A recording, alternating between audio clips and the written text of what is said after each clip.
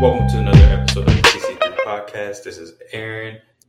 This is Tony. We have another good episode for you. We have a special guest, Jay Johnson, Sports Grind Don _ on Twitter. He writes for Jaguars USA Today page. How you doing, Jay? I'm good, fellas. How y'all doing, man? Thanks for having me on again. No problem, man. It's always good to get you on. I mean, you're like we were just talking about off air. You're one of our first guests on this podcast. So, I mean, it's always a good time to get you on. Yeah. I remember when we first had that first episode, and it was pretty fun, man. We got into some in-depth stuff, man, and I mean, like y'all really know y'all stuff over there, man. Shout outs to Darren as well. He know his stuff as well. Y'all all brought something to the table, man. That I enjoyed the whole conversation. Yeah, I appreciate that, man. It was like 2 years ago to the date because I believe we were covering like the Senior Bowl and stuff around that time. Yeah, we're about to hire DeFlippo because that's who Jay wanted. Yeah, like what a mistake that one was, right? For the first part, I was so high on that, man. Oh man, yeah, we all have bad takes, man. We all do. That was a bad one for me, with plenty more to come, probably. No, like actually, for the first part of the season, I was like, man, we hit a home run with this one. But then I don't know, it's probably a mixture of a lot of things like Gardner, and then he had a bad luck with Foles and stuff. So who knows? Yeah. I mean, like when the organization is ran like the Jaguars, it's not just one thing, you know. So like you said, it wasn't necessarily all on DeFlippo. It was other moving pieces around him, and when I say moving, I mean moving in a negative way. That didn't actually help him either. I mean, you could say that for a lot of coaches that's been through there, man. Like they didn't exactly get the best situations to basically do their jobs at. But hey, you know, we'll see where this new regime goes, man. A lot of new faces, now a lot of people that are interesting names, and a lot of people with that have a higher degree of respect going towards them from the football community. Yeah, exactly. Like since these 2 years, man, it's been like since we last talked, it's been all kinds of different emotions for the Jaguars fans, from disappointment to sadness to excitement now, even after a 1-15 season. So, I mean, what are your thoughts like throughout all this time, like from where we were to where we're headed, basically, or to where the Jags are headed with Urban Meyer and Trevor Lawrence possible? Yeah, I mean, I'll say this: to become 1-15, the Jaguars. I said this on my podcast on the last episode. I think the Jaguars and fans are very fortunate that the Jaguars ended up 1-15, because I mean, what better year to do it than the year you could get Trevor Lawrence? But I say that in the sense that I don't know, maybe y'all can agree with me on this or not, but if you look at it and you get to the meat and potatoes of it, we knew the Jaguars were bad, but I don't think the Jaguars were 1-15 bad. They just had a lot of bad things not go their way, which we just kind of talked about. You know, Rodney Gunter develops a heart condition. He can't play. Al Woods opts out. You know, coronavirus doesn't help any team for that matter. So, you know, they're behind the curve there with guys they signed in free agency. They had some key injuries down the road. Josh Allen, Henderson, DJ Hayden, who was playing at the time, you know, like a top, you know, before, well, at least in 2019, he was playing like one of the best nickel corners in the league. So they lost him for a significant amount of times. Just a lot of injuries just hit him, and you know that's typically that's the recipe that'll get you to 1-15. And you know, like you don't never want anybody getting hurt or whatever the case may be. But if it was ever a time to get hit with just unfortunate situations that would make you have such a record, it was then, because again, like they're heading towards Trevor Lawrence and so on and so forth. So I'm excited about the situation they're heading towards. I mean, like we've all talked about Trevor Lawrence as much as you can talk about Trevor Lawrence as Jaguar fans. I mean, he's an excellent quarterback. It feels like, you know, he's going to translate, at least from what we've seen. You know, he's been compared to the likes of Andrew Luck and, you know, all of these guys, Peyton Manning, John Elway, so on and so forth, in terms of just what kind of a prospect he is. So that's very fortunate news for the Jags as well. And while I wasn't the biggest Urban Meyer guy, I mean, there are examples in recent history that show that Jags fans should be optimistic about that too, because we've seen it with Coach Harbaugh with the San Francisco 49ers. While it didn't last when he was there, and Trent Baalke would know, they were successful. Went to what, 3 straight NFC championships. We seen Pete Carroll do it recently too, when he came from USC. And while he didn't have, I think they didn't go to the playoffs immediately, but it didn't take long for them to start having success over there with the Seattle Seahawks. And I could see Urban Meyer having a similar path, but of course, some things have to go his way, and so on. Yeah, And I so definitely agree. Especially like you touched up on Trevor Lawrence. Trevor Lawrence on his camp definitely doesn't hurt his chances of being successful in the NFL. So last week, me and Tony kind of graded free agency. We didn't get to talk to you about it. So what are your thoughts about the free agency and what the moves the Jags made? yeah, it's crazy. In my mind, I had them graded at about a B, but now, with what we talked about beforehand, with Tyson opting out, it feels more like a C now. Like that did hurt him. Regardless of how people see it, and like Tyson was 32 and yada yada this and yada yada that. That was a great addition in free agency form and one of their better additions. But I mean, like even with him, deciding to go to the Pittsburgh Steelers, the good thing is it happened early.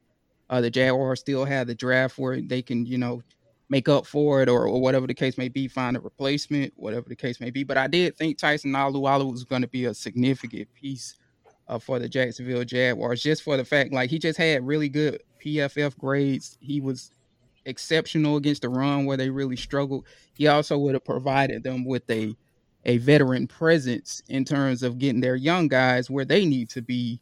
Devon Hamilton and Doug Costin, who flashed last year, and who I like the film that I saw on them. So in terms of just the overall class, I would definitely say it's along the lines of a C minus, somewhere in there right now because of the Tyson Alualu situation. But I mean, look, they could still upgrade their grade. They can go out there and not saying these are two of the same players, but maybe they can go out there and get a Jaron Reed, and maybe get back into that B tier or whatever the case may be. But I think the biggest part of free agency that made it to the point where they can't get an A and that worries everybody is just the fact that they couldn't get a tight end. And you just couldn't come away from this free agency class without Jonnu Smith for Hunter Henry in my book. With the money they had, I mean, like when you lead the league in cap space, you can't get outbid for one of those guys, especially when you have struggled to get a tight end to the degree that they have historically with this team. And like now you got to rely on a rookie tight end, which I'm fine with and all of that. But at the end of the day, like rookie tight ends, we all know aren't that productive in their first years. So you're gonna have to rely on a kid that probably is gonna give you at what best at like 300 yards, something like that at best. Even with the Kyle Pitts situation, you got to trade a haul to come up and get him if you want to get him. So they put themselves in a predicament there, and that's the reason I really can't give it A in terms of even when they had Tyson. It's just that miss on me, that miss for me, just didn't sit well with me and a lot of fans for that matter. Yeah, I agree with that because I mean, you're going. Like you said, we struggled to find a good tight end since Mercedes left. I mean, even then he was kind of not known as a receiving threat. So the Jaguars never really had that tight end that was like a threat through the passing game that defenses had to focus in on every week. So like to not upgrade that position, it was kind of disappointing. So I agree with you in that. Like, but going back to the Tyson Alualu thing or situation, would you like prefer them to go after Jaron Reed, or would you like kind of prefer them to wait for the draft at the 25th pick and try to get a Christian Barrymore or someone like that? Yeah, I mean, I like Barmore better, and that's because I'm more familiar with Barmore than Reed. I mean, but really, I mean, are they in a situation where they can't get both? I mean, this team was like almost dead last against the run. Yeah. So, I mean, when you look at how the Baltimore Ravens ran their rotation, right, where Joe Cullen is coming from, there is space on this team where you probably could get both and, just have a heavy rotation going there, which, that's what they were going to do with Tyson or even without him. But, I think, why not try and get both? But I mean, you would have to think though, in their mind, if they get Jaron Reed, then they probably can put off getting the interior defensive lineman to later in the draft. So that's not what I'm saying, but I mean, I'm just saying from my standpoint, if it was me calling the shots, I wouldn't rule off getting Jaron Reed and Barmore, but we'll see what they do and what direction they go in. I really haven't heard a lot on Jaron Reed's situation in terms of like teams reaching out to him. He's kind of been quiet there. Maybe like he's just taking his time to like just kind of unwind and just enjoy free agency for what it is and just enjoy being away from football and just working out from home, which players need that from time to time. But I guess time will tell, if they show interest in him. But I certainly wouldn't mind if you made me prioritize one over the two. I wouldn't mind getting Christian Barmore because he's a guy that I really came away impressed with when you look at his tape. Yeah, I definitely wouldn't mind the like if we did pick Barmore at 25. There's a lot of like I don't really believe that there's any elite interior defensive linemen in the draft. Pretty much a bunch of solid guys. From Barmore probably has the most potential to be elite, and then Carlos Basham and Davian Nixon from Iowa. He's probably the guy I like the most, but maybe not at the 25 spot. Maybe if we could get him at 45, we'll probably be more in his range.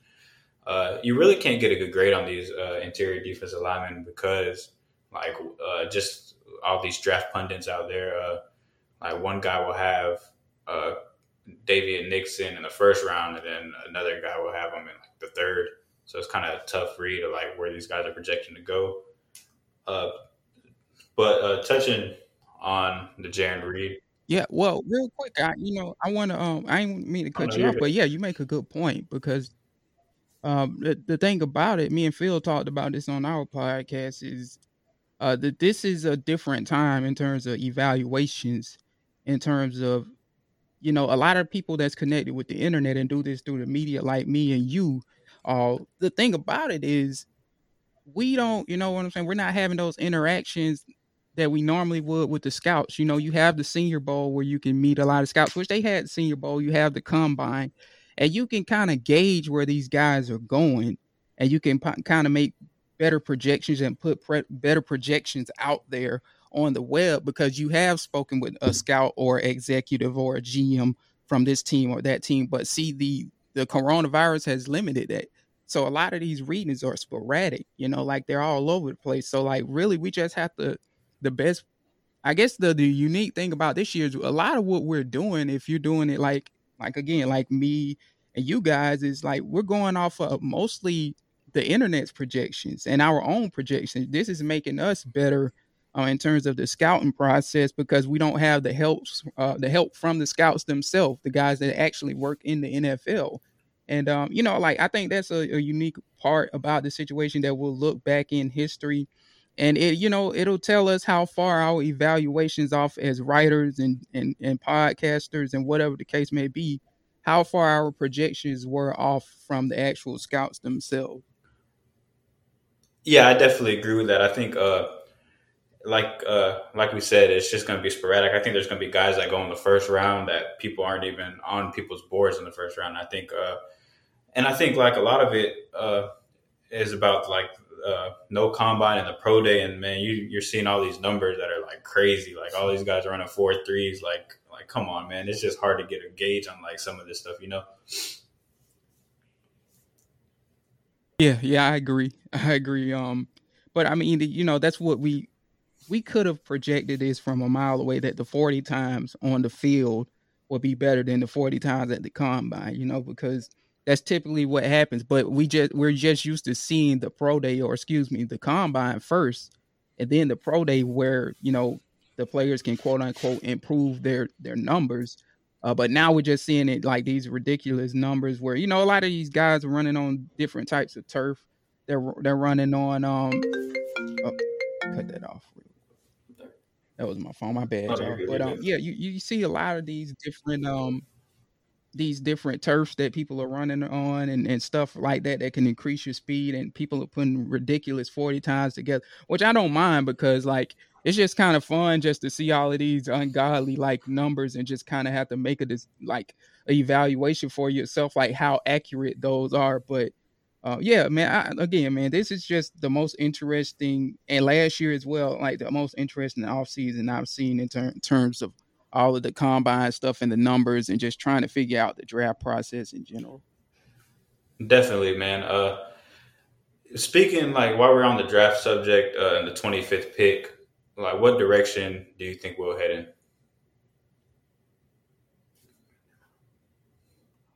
With the 25th pick, Yeah, right? not obviously not the first pick. Yeah, well, yeah, of course not, right? Oh man, they would run Urban Meyer out of the city of Jacksonville if they did wrong with that pick. But yeah, the 25th pick, like for me, just based off of the draft, and well, now you can kind of pencil in Barmore there as an option too now with the Tyson Alualu situation. But yeah, you could pretty much, it's easy to gauge what they could probably do there. Is like I said, Christian Barmore, as y'all have said as well.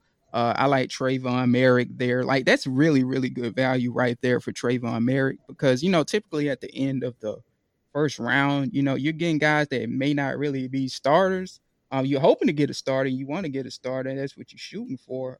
But that being said, like Trayvon Merrick's the best safety in this class according to the most pundits, and to get the best safety in the class that late in the first round to me is a big plus, and that kind of matches well with what Trent Baalke has been talking about, right? Which we can agree with him or not, or whatever the case may be, or love him, hate him, whatever the case may be. But one thing he's been high on is value.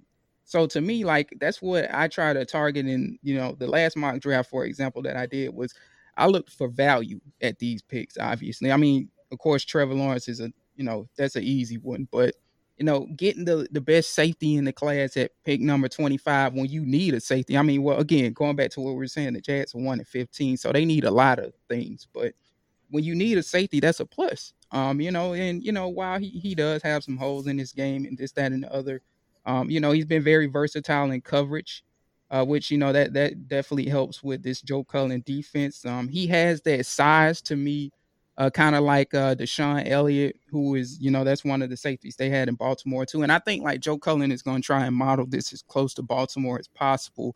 And adding that size into the secondary would help, and adding his coverage ability into the secondary would definitely help, and that'll allow you to kind of put Jenkins, who they got in free agency, closer to the line of scrimmage. So I mean, just pairing those two together, that feels like a good pairing, and that's the guy that I really focused on at that number 25 overall spot.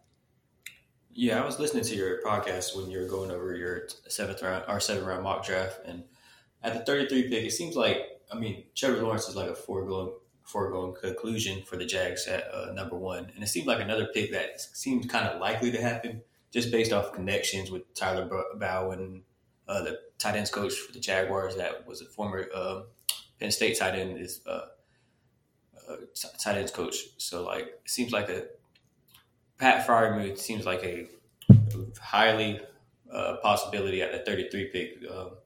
Would you take him there, or would you try to risk? I mean, it seems like the Jags can't afford to like risk him being at 45 after missing on Jonnu Smith and Hunter Henry.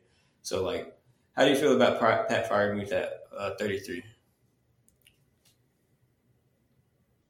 Yeah, I mean, I think that's right about, again, going back to value and Trent Baalke, that's right about where he should go. Though some people have him like going 5 to 6 spots later in the second round or whatever the case may be. And then again, going back to what we were saying, it's been sporadic. Some people have him as a late first rounder.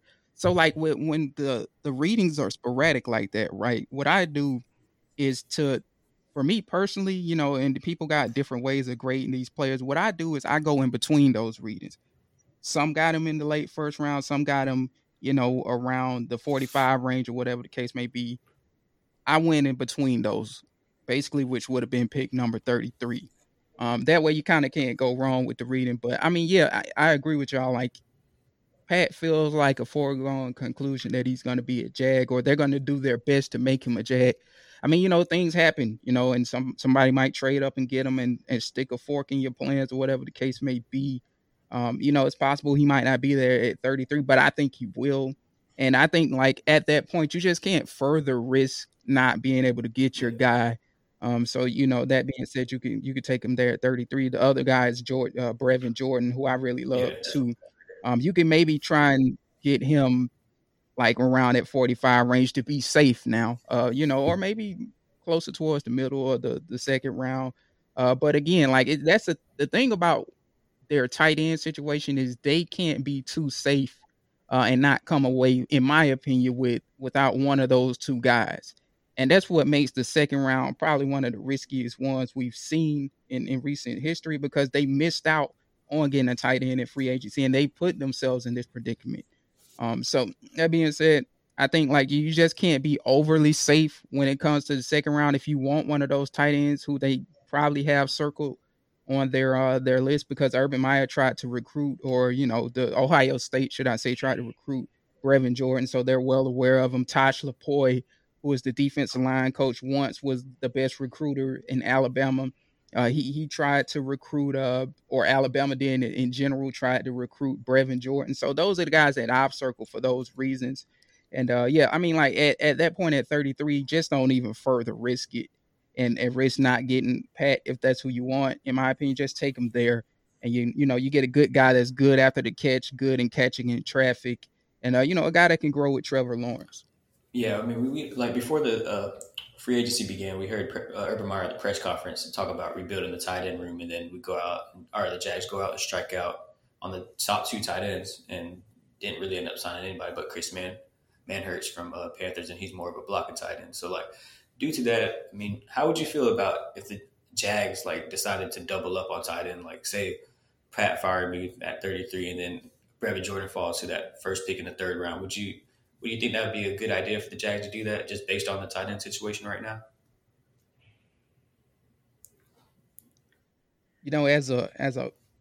As a fan, like, I don't like the Patriots, don't get me wrong, but as a fan of how Bill Belichick has game planned in the past and seeing what he used to do with double tight end sets, I wouldn't even be mad with that. I mean, you're the first guys to really like put that out there or put that in anybody's head, is getting two tight ends that close together and that that high in the draft. Like I've thought about, don't get me wrong, I've thought about like doing like getting Jordan or getting Pat and then going back again like a Trey McKitty around the fourth round or something like that. But more than likely, if you're going to pair those two young men together, you're probably going to have to do it in the second and third rounds, or probably do it in the second round in general.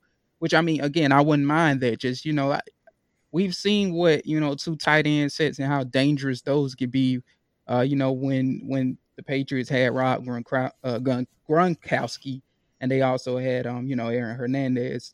So that being said, man, like and when you look at it from that standpoint, and to think that they can scheme together, and just the brilliant minds of Urban Meyer and the brilliant minds of Darrell Bevell as well, who I think is kind of underrated, and a lot of people overlook what he's done in this league. But yeah, between those two minds, they could scheme up some good stuff with a double tight end set with two tight ends of that magnitude, and two guys that have the abilities that those young men do have. Yeah, and if you look at their like body types and the way they play, they're both kind of similar to Gronkowski and Aaron Hernandez. Like Pat Freiermuth is more like, I think they used to call him Baby Gronk at Penn State or something like that. And then Brevin, he's kind of really similar to Aaron Hernandez as like a running back when he gets the ball in his hand. So I mean, that would make a lot of sense, and I would definitely be okay with that, because I mean, right now we pretty much have the same tight ends, except I mean, as we did last year, besides Oliver, and then you added Chris Manhertz. So, I mean, that's basically rebuilding the tight end room right there. Yeah, that would mark drastic change, because even if you just draft one of those guys, like the tight end room is not that much more different than what it was last year. So we'll see what they do from that standpoint. But again, man, they really dropped the ball on that part when they didn't take advantage of the tight end class in free agency. But like, it's in the past now. You got to look past it, and you got to see what you can do past this point, past free agency, to fix that room. Yeah, for me, like just putting myself into the GM shoes, I would like to take like either one of those guys early, like Freiermuth or Brevin Jordan with a 33 or 45th pick, and then I would like to take essentially like the poor man's version of that same player in like the fifth round, maybe like a Kenny Yeboah if you draft Fryermuth, or maybe a Tony Poljan or Hunter Long in like the fifth round if you draft Brevin first. They kind of complement each other well. Yeah, I mean, I like where y'all mindset is with that. I also think they should come away in this draft with two tight ends. That of course the second round range, maybe the third round range if you're lucky enough to get Jordan there. And then around that fourth to fifth round range where you like you guys said, guys around that range like the Ole Miss tight end and McKitty, and it's been a bunch of little other guys. Like it's like a cluster of guys that's been mixed in that fourth to fifth round range. So I mean, with 10 draft picks, why not spend two on the tight end room? Especially if that was your plan anyway to drastically change the that room in general. Yeah. Now going switching to the receiver position. I mean, the Jags added Philip Dorsett and Marvin Jones Jr. in free agency. Like, how soon would you consider drafting a receiver? I mean, would you? It seems like the Jags can go in so many different directions with that 25th pick, and then with the 33rd. I mean, depends on what they do at 25. So, like, how early would you address wide receiver, and what type of receiver would you look for? Would you try to get a Terrace Marshall, or would you try to get a smaller guy like Rondell Moore, Tutu Atwell, someone like that? Yeah, funny thing about it, and when I did that last draft, I heavily considered Terrace Marshall at around at that 33 pick. I consider he was on the board in the simulation I did at 45 too. But I just knew the situation with that tight end room, and then I just went ahead and took a pass rusher, Joe Tryon, who I'm very high on with that second round pick. But um, I think, to be honest with you, they could take either type of a receiver early in this draft. I don't think they will, but like depending on how the board looks, if a lot of the guys that you wanted are gone or whatever the case may be, you could look into that. If you want your guy that could get you 50-50 balls, whatever the case may be, if one of those guys is available, like a Bateman, whatever the case may be, I wouldn't be mad with that. And I definitely wouldn't be mad with definitely getting a speed threat. Me personally, I love speed threats, and that's more along the lines of what I would go for, because, well, for one, I don't think Philip Dorsett might not make the team. And this is a guy that really praised Philip Dorsett when he was coming out of Miami. And I've been on record for saying, like, Philip Dorsett is the fastest runner I ever seen with my own eyes from close range, from 15 yards or whatever the case may be. I'll never forget seeing him running up and down the field at the Senior Bowl. But in terms of getting a speed threat, I really like Elijah Moore. If they want to go there, I like Tony as well. Like I don't know what it was with him, because he really didn't have trouble with his hands, but he kind of flashed issues with his hands at the Senior Bowl. But I wouldn't worry about that too much, because, again, like when you look at his tape, he didn't drop balls like that. Of course, there's a connection with Dan Quinn, who is Urban Meyer's basically right hand, basically. Like him and Urban Meyer were like buddy, and they studied a lot of the same stuff. They came up with the scheme we all know and love, and seen with the Gators, and the scheme that we've seen with Ohio State, and so on and so forth together. So Tony definitely is probably on their radar, you would have to think. And yeah, between Tony and Moore, like I'm real cool with getting either one of those guys. uh the other his first name is escaping, Rondale Moore. I'm not as high on him as some people, because the injuries scare me, and when you are, hovering at that 180 range, it's okay for you to be 180 in terms of pounds or whatever the case may be, if you've proven that you can stay healthy in college. But once you prove that you can't stay healthy in college, then that's an issue to me.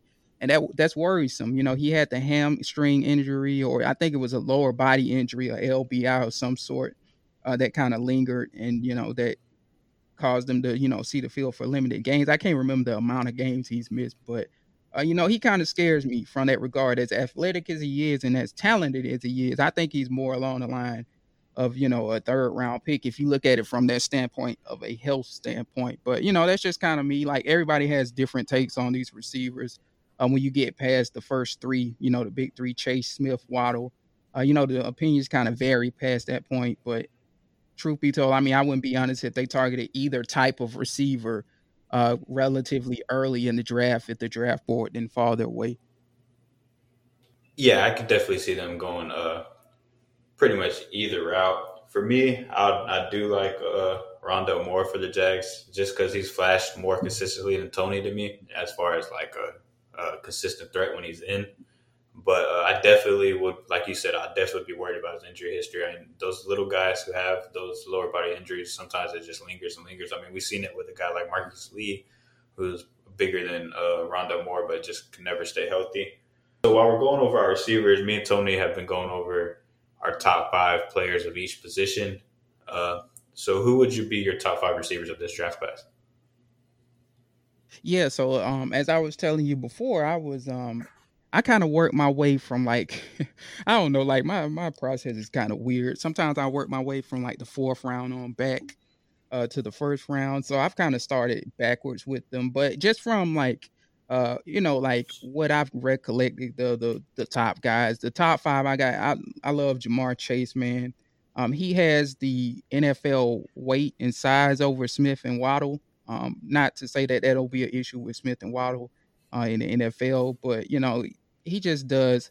He may not do all of the things that they do as good as them, but he does it pretty damn close. In terms of all of the traits that you highlight with Waddle and Smith, he does those pretty well, and he has the NFL size. Though I think Smith might be like a foot taller than him, or somewhere along the lines of that, give or take.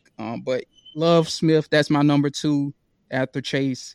Um, Now with him, I'm not as worried about the size. I think if I can recall, I had to look at his. That's one thing I forgot to do before I logged in. But I think he was a little bit more healthier, if I can recall, while he was at Alabama than like a Rondale Moore. So his size don't concern me as much as Rondale Moore.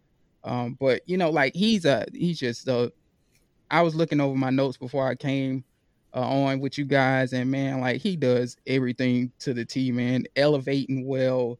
He's deceptive as a receiver. I love deceptive receivers that can, change speeds and that are kind of chameleons with that kind of deal. Good at high pointing the ball. Everything you want to check off, he's pretty much good at. And Waddle is he has a lot of the same traits as well.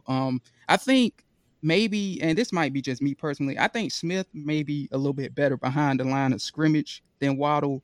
But again, that's my personal take. So Waddle's third for that reason. I got Tony as my fourth guy, and then as I was telling you guys, I got Elijah Moore on my list as a fifth guy. Yeah, pretty much like our top one. I think is pretty much the same. Jamar Chase. I think he's just the most NFL ready receiver in the draft. I mean, you can see him do everything. He could run routes just as good as Devontae Smith to me, and he could high point the ball just as good as Rashad Bateman or some of the other bigger targets in the draft. So he's pretty much the complete package for me. Yeah, same here. Jamar Chase. I mean, he's the most balanced receiver out of everybody coming out this year. I mean, he's fast. Like you said, he can high point the ball. He can beat you deep. He could run good routes. I mean, he just has it all, and he's definitely worth top 5, top 10 pick, in my opinion. As far as me, like as my second receiver, I kind of went a different route because I mean, this is just how I feel about guys going to the next level as far as like projection and stuff. I think I like Terrace Marshall a lot. I have him as my receiver too because, I mean, he's a taller guy, fast. I mean, he got hurt during that big year with like when they had Chase and Jefferson and Joe Burrow, Clyde Edwards-Helaire. He kind of got hurt in the middle of the year, so then he came back, and then he still put up some good numbers. But I mean, that kind of brought down his production a little bit, or else he would probably be up there putting up as good as numbers that they did that year. But then you seen him this year, and he played with really bad quarterback play. I mean, he had Miles Brennan out there. I mean, who played okay, but then he got hurt, and then he had to play with two true freshmen at quarterback, and he still averaged like 700 yards this season, or he had 700 yards this season and averaged 100 yards a game because he only played 7 games, and like I think he had like 11 touchdowns or something like that. Yeah. So, yeah, I mean, I like him as my receiver too this year. What about you? For me, I went a different route also for receiver two. Almost the same reasons that you went with Terrence Marshall. I went with Rashad Bateman. I think to me, he's the second best receiver in the draft. I mean, he's big, he's fast. I mean, a lot of people don't give him credit for his speed, but I mean, he's a fast dude, man. I seen him take tunnel screens to the house like 80 yards, and he's just like Jay was talking about with Devontae Smith. He's deceptively like quick too, man. He can put his foot in the ground and make a move. He's physical. He's definitely their second best receiver to me. I mean, that's why. I mean, I know the Jags have a lot of those. I mean, he reminds me a lot of Marvin Jones Jr. He might be a little more physical, in my opinion, but like almost the same type of player. I predicted like a while ago is that I think he's going to have a Justin Jefferson type impact on the team this year. Granted, he goes to a team with a solid, like stable quarterback. And then for my wide receiver 3 is Devontae Smith. Pretty much Jay hit the nail in the coffin for him, man. He's just a ball player. He's quick, probably the best route runner out in the draft.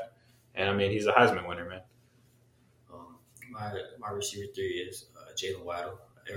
Especially in this day and age with the football, everybody's looking for the next Tyreek Hill. And I think, like as far as like past drafts and ever since Tyreek Hill came out, I think Waddle's pretty much the closest thing to it.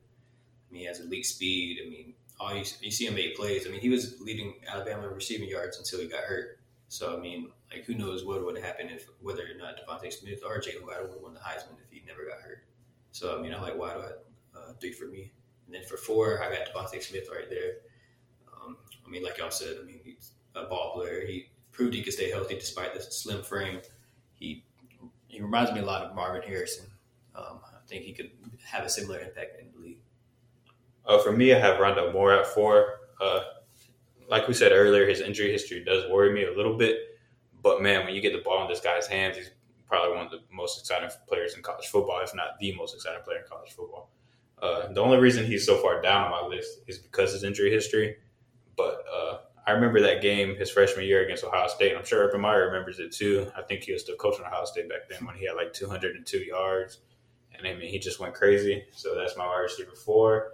And for 5, I have Jalen Waddle. I mean, I'm not as high on Waddle as most people. I mean, I do think he's a great football player, but sometimes I don't think his game's going to translate necessarily like these other guys. I mean, you kind of seen it with Ruggs last year. I think he's a better all-around player than Ruggs, but you kind of seen it with Henry Ruggs last year. As like his games didn't translate. He struggled to get open sometimes and drop balls, and he's just a guy that I'm not as high on as others. Yeah, my last receiver. This is kind of a bit of a surprise to you, but a lot of people forget about him because he opted out this year. I really like Sage Surratt from Wake Forest. He put up all kinds of good numbers when he played with Jamie Newman at Wake Forest his last year. I think he'll be great in the league whenever he gets drafted. And for you have a super receiver, Jay? Was it you needed a 6th receiver? Was it? Yeah, like your sleeper. Like I know you said you start. Okay, gotcha. I thought you said 6th receiver. I was like, yeah, I got a 6. Yeah, that would have been Rondale for me. But yeah, sleeper receiver is Ihmir Smith-Marsette for me. I really like his tape. I looked at him because the Jaguars had a meeting with him, if I can recall, that Justin Mello of the Draft Network had put out there. So he's a guy that he can return for you as well, and that's what Urban Meyer is looking for. And obviously, Urban Meyer is a guy that values special teams and so on and so forth. And he's a legit guy downfield as well. I like what I saw from him down the field. Like he's one of those guys too, though, that his range is sporadic in terms of where people think he'll go. Some people you have, I guess, like I saw like the latest was 5th round for him. And then, you see some people taking him in the 3rd round. So, like, it's just like a struggle to find out where he should go. So, for me, I mean, personally, I would, again, just going by my personal little theory, I would just go, like, somewhere between the 3rd and the 5th round, which would be the 4th round, is right about where he should go. But, yeah, I like him and I like his film. And I wouldn't mind seeing them grab him with one of their, I believe they have 2 4th-round picks. Yeah, my sleeper is kind of similar to that. You don't never know from the range where he's going to get drafted at. I see him anywhere from like the end of the 2nd round to like the 4th. Like so, I mean, like I don't know how much of a sleeper he is, but it's Tutu Atwell from Louisville. I mean, you saw him at Louisville when you watched him play at Louisville, you saw him like make plays just look so easy. He beat you downfield, run precise routes, make crazy catches. I mean, he's a little bit smaller. I think he was at 160 or something like that last year. So, I mean, I'll be interested to see how he measures at his pro day. And he has elite speed, though. I think he's been tested at like in the 4.2s before. So, I mean, I'm interested to see how he runs. I mean, he was a quarterback at Miami Northwestern. He was a good one, too. A lot of people forget that. But he's just a ball player. I mean, a team's going to get lucky enough to draft him and get a steal. Yeah, for me, my guy is out west, so like a lot of us aren't familiar with him. But he is the USC receiver, Amon-Ra St. Brown. He's honestly, I mean, he's one of my favorite receivers in the league. I mean, he reminds me a lot of DJ Moore for the Panthers. He's built like a running back. He's not quite as explosive, like speed-wise, but he gets open consistently. He has a smaller frame, but I mean, he's one of those other guys that can high point the ball. And I've really struggled like picking just one sleeper receiver because I mean, gosh, man, there's so many good receivers in this class. You've been diving into some of these draft prospects. Is there any guys that standing out to you that like are kind of under the radar? Yeah, it's two guys from Washington, which y'all have seen in my mock probably, that I don't understand why they're not getting more love. And one of them is Joe Tryon, the edge rusher from that's from Washington. That's he's a multiple guy. He could do a little bit of everything. He's sturdy than you would think for somebody around his size against the run. And I think like his big thing is he probably needs to develop a counter move. He has a first initial move that he could beat people with, but like in the NFL and even when you like when he was playing Penei Sewell, for example, you'll see times where he would need to develop a second move to add on to that first move to kind of help get him closer to the quarterback or rush the quarterback, whatever the case may be. But when he gets that part down pat, which I think with a coach like Joe Cullen, who is so detailed, and we had Austin Lane on our podcast to talk about that. Joe Cullen, can definitely coach him up and get him right and get him where he needs to be. And I think they would really, really like him because of his ability to move around the defense. And the other one is I don't know why his name is escaping me. The cornerback from Washington. Jesus, y'all. Yeah, no, not Molden. It's the other one. The taller one. The one that they compared to Nnamdi also, right? I think. Yes. Our man Will Blackman made that comparison to him. But he's been to me like just his ability in man-to-man coverage, which I think that'll be valuable in Joe Cullen's scheme. But the issue is that the Jaguars are set in terms of their boundary corners, and he's not a boundary corner. He's not a guy you probably want in the nickel, even though I think I did read somewhere that he played dime a little bit, but I have to go back and look at my notes on that. But I mean, like, I keep seeing him available for some reason in the 4th round, which is weird to me. But a lot of people praised him at the Senior Bowl, Daniel Jeremiah and so on and so forth. And he really did show up at the Senior Bowl against some, notable names out there. But then again, it's just a matter of like maybe the projections and the simulations are kind of off, right? Because, again, we haven't been able to get with the scouts on this. And maybe he will be a guy that we see go like earlier than he should in the 3rd round. Going back to your mock draft, the player that we like, you had the Jags taken, and a player that I really like, and we both talked about like that would be like pretty much a perfect fit for the Jaguars, and like be a perfect complement for James Robinson and Carlos Hyde is Javian Hawkins from Louisville. Like, what round do you think that he'll be drafted in, or like would be a good spot for the Jags to take him? Would you draft him in the 4th, or risk waiting to the 5th to take someone like Hawkins?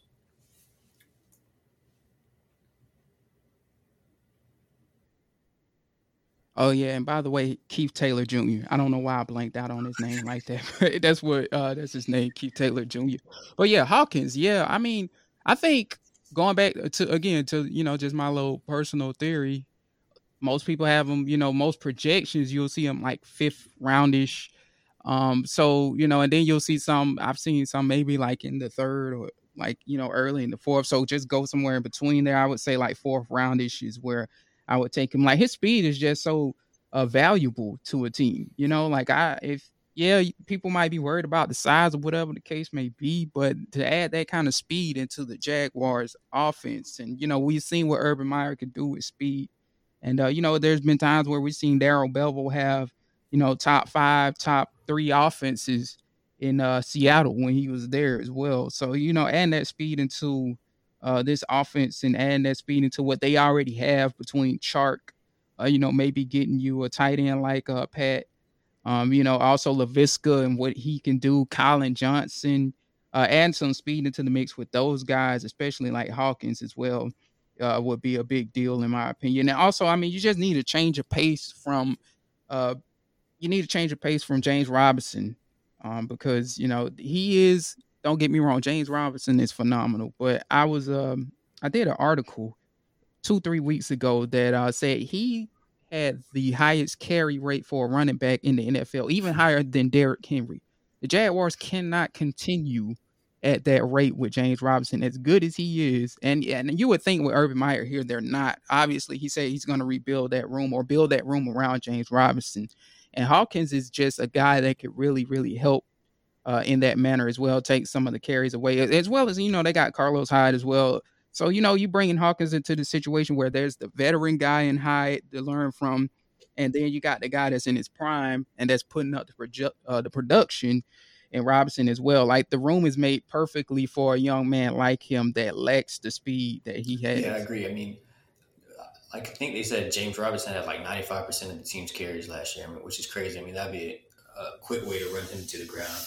And then you add Carlos Hyde, who's kind of a similar back. So, adding Hawkins, it makes sense to have a different, like you said, like a change of pace guy, like a speedster type of back.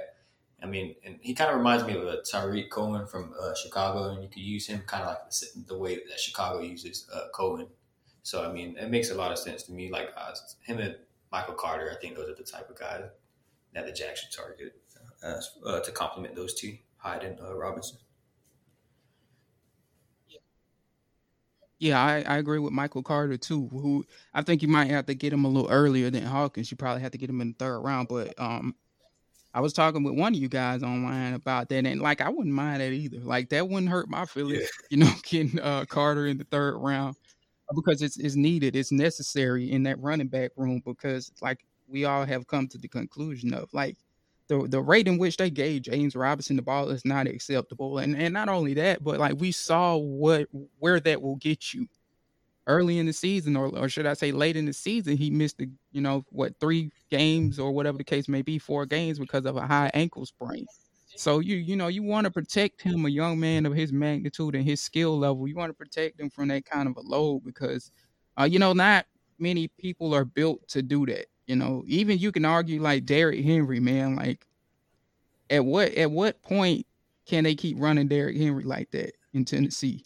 So I don't want to get to that point in Jacksonville with Robinson. And Michael Carter, like you said, is a excellent pick to give you a change of pace. He's good in space. I loved his film as well. I saw a little bit of him before the Senior Bowl because he was a part of that, if I'm not mistaken. And Hawkins is just the type that is times where Hawkins is so fast he can get a defense out of place. And we saw a lot of this when he was at Louisville, and in that Miami tape in particular, it was one play where I think they tried to run like some kind of play to the right, and they had ran it like 2 times before in the same drive, and everybody in Miami's defense literally went to the right, and he got them all misplaced, took the back door, went to the left side of the field. Nobody could catch him. And like for me, like that play just said all I needed to see, like in terms of like his speed and how fast he is, and just how much defenses respect him in terms of his skill level and what he brings to the table. I forgot to hop back into like free agency. There's one topic we missed, and it's the biggest storyline of the offseason is that the Jags brought in a new quarterback, CJ Beathard, whatever. Sorry, CJ, for butchering your name. What do you think that means for Gardner? And do you think he's going to get traded? Obviously, the 49ers were like a talking point, but it doesn't look like they're going to appear to trade for him anymore as far as like them trading up to the third overall pick.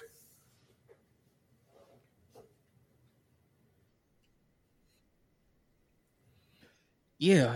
I think Gardner's days are slowly coming to an end in Jacksonville. And I was one of the people that was actually uh and I know last year he didn't have the best season. A lot of his film from last year is actually just maddening to me. But I was okay with keeping him, for what, I know teams are going to come to them with, different types of compensation, whatever the case may be. But I was okay with keeping him just for the simple fact that just at his age, he's so young. He's seen, over a year's worth of experience in terms of games, which is, I think that's valuable.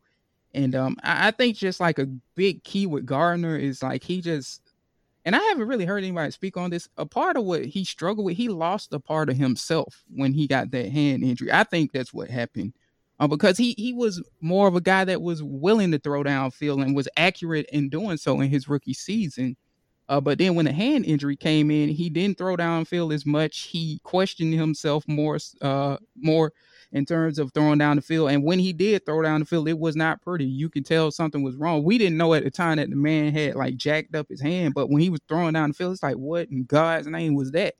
And then we find out like this dude, yeah, like his hand's been messed up. But that being said, I mean, like me and Phil talked about this. I think if somebody offers you a fourth for Gardner, you probably need to jump on that. That's what they got for Nick Foles, and fourth would be real good for. I mean, a third, like it's just, I don't see that happening, but you definitely got to do it then. But a fourth is fine for him. A fifth is fine as well, but we'll see like ultimately what teams offer for him. But I think what makes this decision probably easier, I mean, and you would think their mind is kind of made up on this still, nonetheless, even with Alex Smith. But if they got Alex Smith, it's easy to give him up for a fourth, or it's easy to get rid of him for a fifth, or whatever the case may be. We'll see what teams call though, and we'll see what the Jaguars continue to do at a quarterback as well. Do they still go for Alex Smith or whatever the case may be? But I mean, the key is Beathard is making what 2.5 million in guarantees, which I mean, I would think that speaks. It's not a crazy amount of money, but it speaks volumes about them wanting him to be on the roster for sure, for at least this year as the backup. He kind of has that personality where he believes that he's the guy, like he could still start and stuff. And you kind of don't want that around your locker room or at all, like that type of energy around your new quarterback. And you kind of want to get away from the toxic type of environment and stuff like that. Because I mean, he's a guy that with the Gardner's personality, he thinks he could pretty much start in this league. He had that little bit of success, and I don't know. I just think like it wouldn't be good for like a rookie quarterback to come in there and like. I'm not saying Gardner would be a bad teammate, but how much would he be willing to help Trevor and just all that? I think so. I think you pretty much have to get rid of him and at least trade him, especially now after signing Beathard.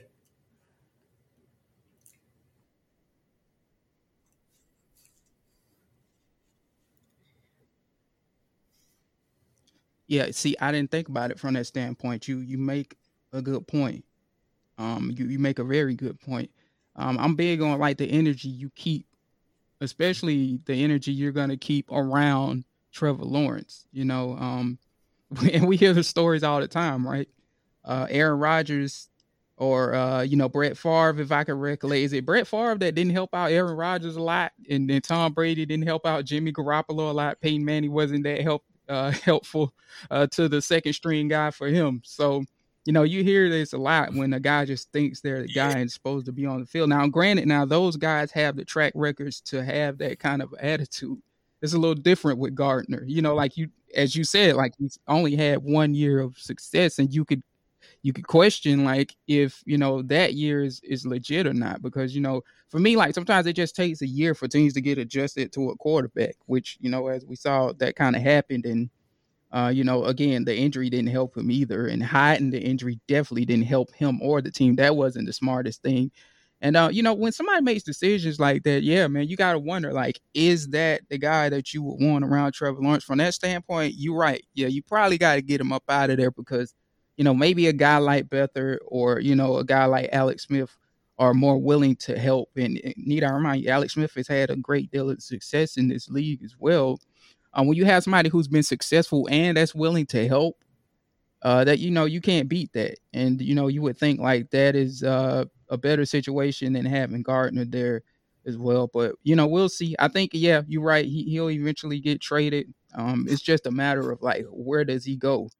Let's hope he doesn't go to like the Yeah, Patriots or another something thing, like like that, and touching they up on turn him Garner, into is like that some like stone not cold killer, saying or something like that. Trevor will Like it always struggle, happens. but if he But does we'll struggle, I see. mean, there's going to be like the media and the fans, and I mean, we've seen a little bit with Jim Nagy over the weekend where he's saying like the Jags sabotaged him. I mean, he's entitled to his opinion. I don't necessarily agree with it, but you already kind of could see narratives building if Gardner Minshew's still in the locker room. And that's another thing you don't want to put on a rookie quarterback. You don't want to put like that unnecessary pressure from the media, like because you know that somebody will bring up a random narrative that about Minshew if Trevor struggles.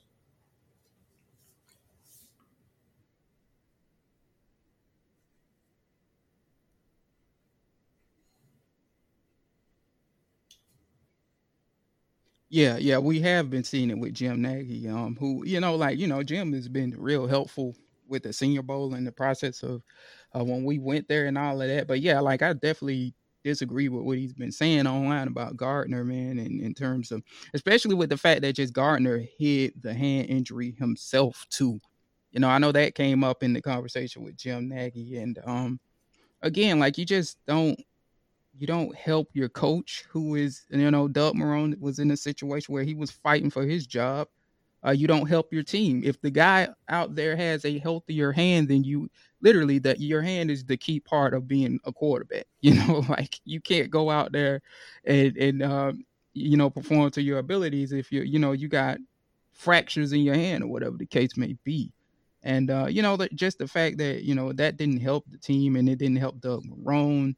Like I don't want to say you question Gardner as a competitor because that's all it was is him being a competitor and he understands what kind of opportunity he had and he didn't want to relinquish it. But at the same time, as we have came to the conclusion of that could be also that competitiveness could get to a point where it's toxic as well and it doesn't help anybody, not the players, not the coaches. And we saw DJ Chark out there getting mad about the passes and so on and so forth. And like that's just it'll open up a whole can of worms. And yeah, you don't want that around Trevor Lawrence. And yeah, I much rather have, not that we know a lot about CJ Beathard, but maybe it is better to have a guy like Beathard or Alex Smith in that room with Trevor Lawrence. But again, I guess like we'll just that end of the deal in terms of Gardner Minshew and getting traded.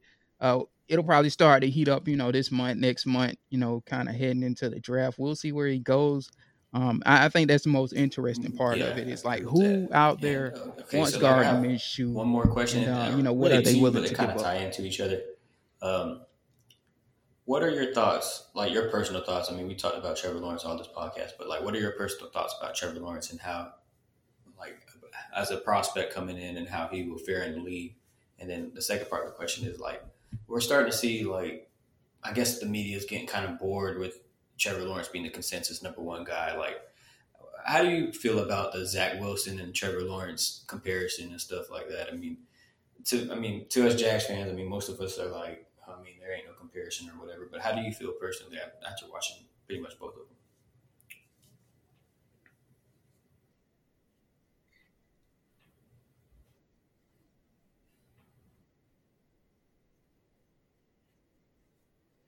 Yeah, I think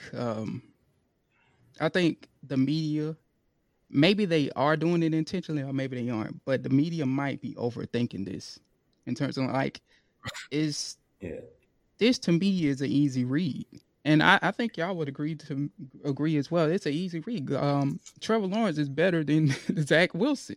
And yeah, I mean, I get it. I get it. And I guess in a way we can say a lot of this is Patrick Mahomes' fault because everybody's looking for the next Patrick Mahomes now. Everybody's looking for that guy that can just got a ridiculous amount of arm talent that could throw off platform and and this, that, and the other. So, Patrick Mahomes kind of opened up that can of worms and whatnot. But I think this is the part I don't really hear a lot of people talking about, and that people are missing in terms of not just the performance and the skill set, and Trevor Lawrence doing it in the bright lights against the big teams, against the Alabamas as a freshman of the world, and whatever the case may be. Aside from that, the part that people are missing to me in this comparison with Wilson and Trevor Lawrence is just the fact that one of the key reasons we're just now finding out about Wilson, right, is because he wasn't healthy in the past. Okay, so here we have Trevor Lawrence, who has been, for the most part, healthy for the most part of his career. I think like he missed games because of COVID, which that's just an unfortunate situation, whatever the case may be. But it feels like he, where was there not the risk, if there had not been the risk of him, infecting the rest of the team, which you never want, and COVID is something that should be taken very seriously. It felt like he was feeling well enough. A lot of these players were feeling well enough to where they could have been on the field and performed. But it's just a matter of keeping everybody else safe, which is fine. That's what you want to do, because this is no joke. This is a serious thing. But it feels like he could have maybe played, because if I can recall, like 1 or 2 weeks after he was diagnosed with COVID or something, like he was on the sidelines, Trevor Lawrence, which that shocked me. I was like, he on the sidelines a little too fast. It might have been 1 week after he was diagnosed with it. But that's neither here or neither there. But yeah, a lot of the reason why we're just now hearing Wilson's name is health and durability. And here you have, this is the thing about it, Trevor Lawrence, who had a labrum issue, and if I can recall, that labrum issue is something he played with, if I'm not mistaken. So that shows you the toughness, and just that gives him the notch over Wilson in that degree, or in that category, in terms of the toughness, or whatever the case may be. And I think a lot of people are missing that. Can Zach Wilson, kind of just like what we were saying with Rondale Moore, is Zach Wilson going to be healthy in the NFL? Because if not, it's a very good chance. I mean, it's still a good chance regardless, but it's an even greater chance that Trevor Lawrence is going to be better than Zach Wilson if Zach Wilson has the same health trends that he did in college. But that's just kind of something that came to my mind like recently, that people are missing with it. But I mean, performance wise, yeah, man, you just can't compare what Trevor Lawrence has done throughout the entirety of his career. Like his freshman year, you could argue, was probably his best year. So like you could argue you might have seen the best out of him early in his tenure, and it kind of like that kind of hurt him from that standpoint. But I mean, like he's also been in other big games beyond his freshman year, and like you just can't compare that body of work to Zach Wilson's body of work, in my opinion. And yeah, I think like if they protect him and keep him upright, he could have a Justin Herbert like season. That's just my opinion on that. We'll see, how Trevor ends up doing. But if he does, like that's a success, and like that kind of season, like the Jaguars are competing for the playoffs, if not making the playoffs. Obviously the defense got to do their part, but Wilson thing, it feels like the defense will be a little bit better than it was last year. I don't get how the media like nitpicks on everything about Trevor Lawrence. I mean, I guess because they want to find a topic to talk about. But with Zach Wilson, I mean, look at the competition he played against. I mean, I don't know. It just don't make sense. I think there's just want to create a conversation to be made, just because everyone knows since pretty much Trevor's first freshman year, he's a consensus number 1 overall pick, and it just I'm not saying aggravating, but it just don't make sense, like how they try to debate the two, and out of nowhere people are saying Zach Wilson, and then they don't talk about his competition played against or whatever.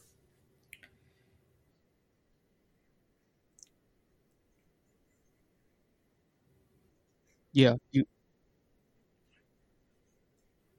you hit it on the head, man. Like I don't get how this conversation just came up out of the blue. Like we weren't having these conversations before the Jacksonville Jaguars had the first overall pick. And I mean, I think that's part of it too, is, like look where ESPN is based, and I'm not even, y'all have followed my timeline for a long time. I'm not the type that, go after ESPN like the fans or whatever the case may be, but ESPN, look where it's at. They literally film First Take right there in front of, if I'm not mistaken, in front of the Brooklyn Bridge. One of their headquarters is in New York. So it feels like, of course, like to me, it feels like they much have rather seen him go to the Jets, right?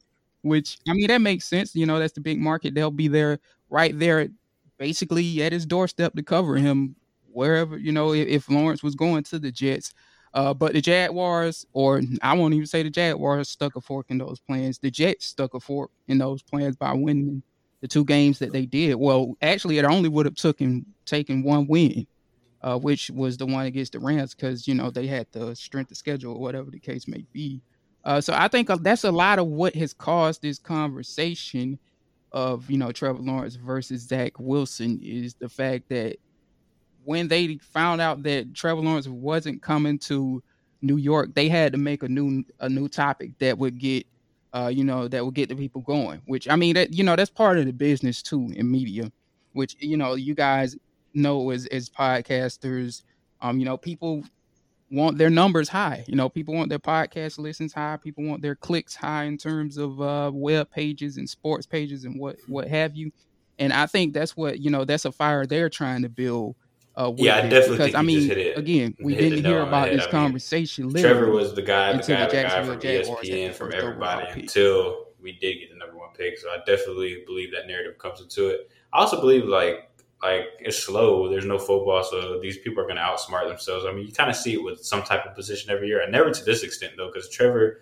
I mean, I'm pretty sure anybody who's saying that Zach Wilson is the first overall pick, you could go pull tweets from a year or two ago, and they would be glamoring over Trevor Lawrence. So you just have to have. I don't want to say it's clickbait, because we know, like, I mean, we know what causes revenue to some of these sites, so I'm not gonna say that. But I mean, it's just being different. Everybody wants to be different nowadays. Yeah, exactly. Everybody wants a hot take to be different. So if that hot take comes true, they could be like, see, look, I told you. You got ESPNs of the world saying Zach Wilson is better. So like he's in line with them. But I mean, like, I think Chris Sims, like, a lot of people have been coming at him right for his take or whatever the case may be. But I just think he truly believes that. And he's a guy, like, I truly believe he's one of the few that's not actually out to get Jacksonville, because when the Jacksonville Jaguars they had that run in 2017, he was the first to admit, like, he said this. And it's easy for me to pinpoint this stuff because I write about it. You know, I put it on the Jaguars wire. But he was one of the few people to actually say the Jaguars were the best team of 2017. He was saying that year. He was saying that defense was like historical and elite. The only thing that was holding them back was Blake Bortles. So I don't think he's like one of those guys that's against Jacksonville. I just think it's more so like he's just a guy that truly believes that Wilson is better than Lawrence. I don't agree with him there. I don't think nobody really does that, you know, that's watched Lawrence in comparison to Wilson. But yeah, man, it's just been an interesting just realm of media surrounding that topic. I think he's definitely feeding into it a little bit now, comparing pro days and stuff. Like, I never seen nobody compare two pro days like against each other. But I definitely believe that he believes that Zach Wilson's better. Right.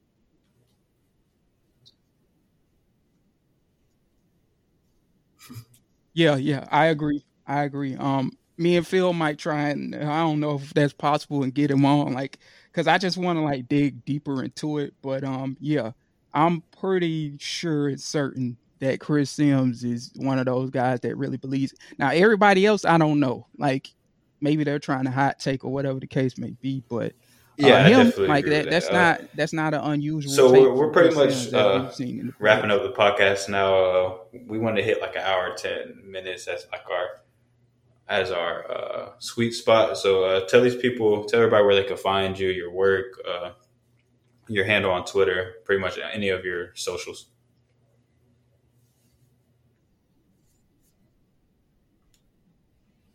Appreciate you. Yeah. Thanks for having me on again, guys. Appreciate it. And you can find all of my stuff. Sports Grind _done is my Twitter handle. Believe in Jags Pod is our podcast handle. It's entitled the Believe in Jags Podcast with the Believe Podcast Network. And we appreciate all the support everybody has been giving us. By the way, like, we're seeing pretty significant numbers with that situation, and you know, as a result, it helps us. It's helped us to get sponsors and stuff. So we appreciate like everybody that's been riding with us with that from day one, because you know, in the beginning, the numbers clearly weren't looking like they are now. It looks like it's something that's growing and morphing by the month. So we appreciate all the support on that. Feel free to check that out. And of course, you can find all my Jaguars related and stuff I'll just like on the to Jaguars Wire. personally That's say that Jaguars Wire is probably one of the jaguarswire.usa.com. better Jaguar sites out there. One of probably my most favorite site to like just read stuff well written, and I'm pretty critical of Jaguar writers. So I mean, your site is definitely one of the better ones that I've come across. Yeah, that's my go-to as well. I mean, it's not biased in any way and not criticism, just fair, and that's what we like as Jaguar fans. Yeah, so if anybody listening definitely needs a new Jaguar spot to check out and you haven't checked it out, we definitely recommend that one. Yeah, man, I just try and like y'all said, I try and be fair and as Stone Cold used to say in the wrestling days, call it down the middle. Like that's my medium, is calling it down the middle. Don't sway too far this way or don't sway too far that way. Call it down the middle, and stay unbiased, as y'all said. So I appreciate that, man. I really do. And I definitely, I'll get this up on the site as well, like I did last time, of course, to, basically y'all get some guys on y'all stuff, which again, y'all, just like my stuff, people need to be paying more attention to what you guys are doing, what Darren is doing as well, because, it's a lot much more than us, the Jaguars Wire, Big Cat Country, Black and Teal, Mia O'Brien, Florida Times Union. It's others that's doing this work as well. Like I was when I started, from a podcaster's level, when y'all are putting together good content, y'all put in a lot of work into the recruiting. I noticed that as well, which that's huge in Florida. So y'all got a good thing going. And we appreciate you coming on, man. It's always a good time. We can always, it's like just kicking it like at a cookout or something, just talking ball when you get on. Yeah. So we appreciate that. And if you did want to check out Darian's podcast, as Jay mentioned, is Chill Takes Podcast. It's on Apple and Spotify. And this is Aaron at Aaron Cabrera _ on Twitter. And this is Tony at _ Tony Cabrera on Twitter. And this was another great episode of the Cover 3 podcast. And we'll see y'all next week.